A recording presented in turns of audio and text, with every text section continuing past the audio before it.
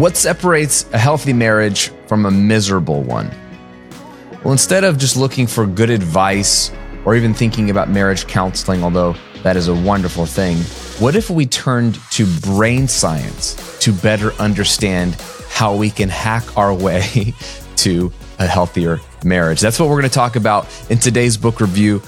The 4 Habits of Joy-Filled Marriages, how 15 minutes a day will help you stay in love, brain science hacks that boost your emotional, spiritual, and physical connection by Marcus Warner and Chris Corsi. This is a marvelous little book. I started this book like 3 years ago and never finished it. And it was on my shelf. And so I added it to my 52 book challenge this year. This is book 5 of 52. If you want more details on the 52 book challenge, I'll put the link in the description and show notes below, as well as my list of the 52 books I'm reading. You can get that at grahamcochran.com/52 books. I'm updating that. I need to update it a little bit more because I've added some more, but this is a beautiful, tiny little book. So it's mercifully short, which I love tiny books. The shorter, the better. And I think more people should write shorter books. So thank you guys for writing an incredibly short book that's also very actionable. There are exercises in each of the core chapters. So here's my big takeaway from this book. This is a fascinating book because I've done a lot of marriage counseling. I've been married for 18 years. I've read marriage books, and they all approach improving your marriage from different angles. This is the only one I've ever read that's approached it from the angle of brain science, and specifically the science around joy and joy bonding. And so let me just give you my main takeaway. That joy and joyful attachment is the most powerful motivator in life. So the idea that what motivates us, what actually intrinsically motivates us.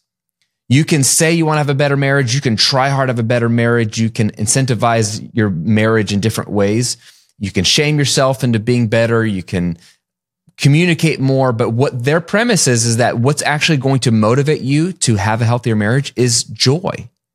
Joy is the strongest motivator from these breakthroughs in brain science. So, for example, one of the key discoveries from brain science, this is page 28, is that Freud was wrong. He taught that the fear of death and the desire for sex were the most powerful motivators in the world. However, the discovery of what they call the brain magnet has shown that attachment, specifically joyful attachment, is the most powerful motivator in life.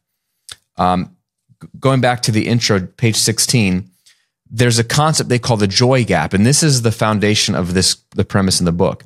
You may have heard that love is a choice. Strictly speaking, that is not true. Love is attachment.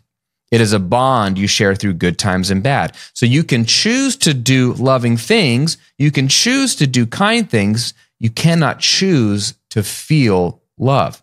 However, the more joy you build into your marriage, the more that feeling of being in love will stay strong and grow.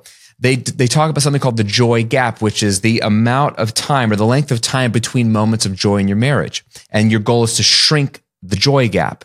So for example, you have a great date with your spouse, you guys laugh, you have a lot of fun, you feel connected.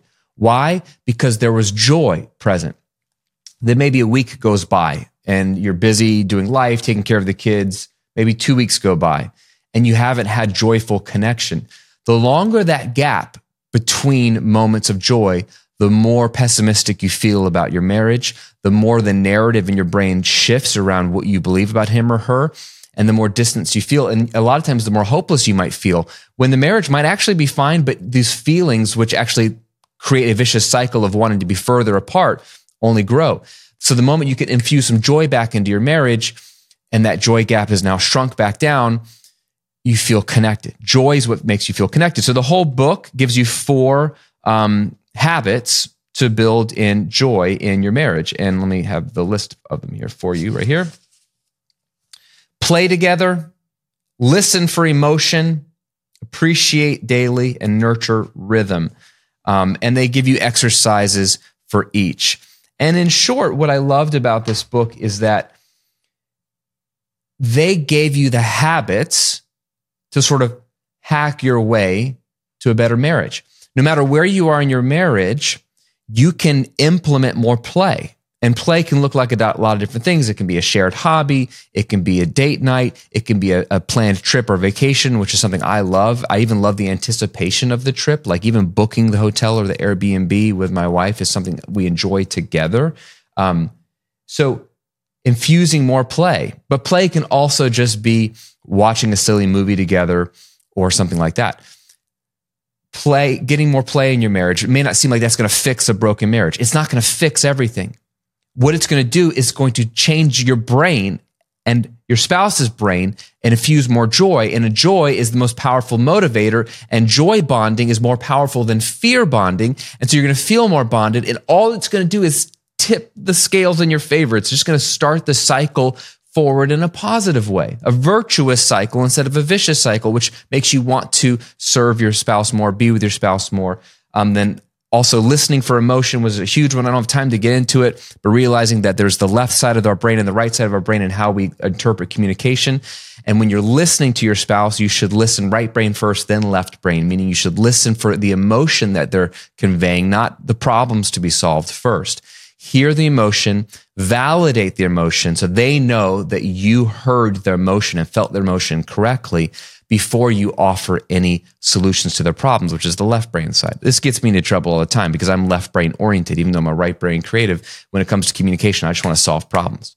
And that's not what my wife wants. When she's coming to me, she wants to first have her emotions validated, and then we can solve problems. So that whole section on listening for emotion, and they give you exercises to do that, was like probably my area of greatest opportunity of improvement. And so I'm going to be working on that. But it's an incredibly short book. There's no reason why you can't read this in an hour and begin implementing it daily with your spouse. The 4 Habits of Joy-Filled Marriages by Marcus Warner and Chris Corsi. How 15 minutes a day will help you stay in love. Brain science hacks that boost your emotional, spiritual, and physical connection. Fantastic read, and makes things like improving your marriage seem actually doable. So there you have it. Hope you enjoyed the book. If you've read it, let me know in a comment below if you're watching on YouTube. It's a fantastic quick read. And I hope you're joining me on the 52 Book Challenge. Let me know what your next book is that you're reading, and we'll see you on another review next week.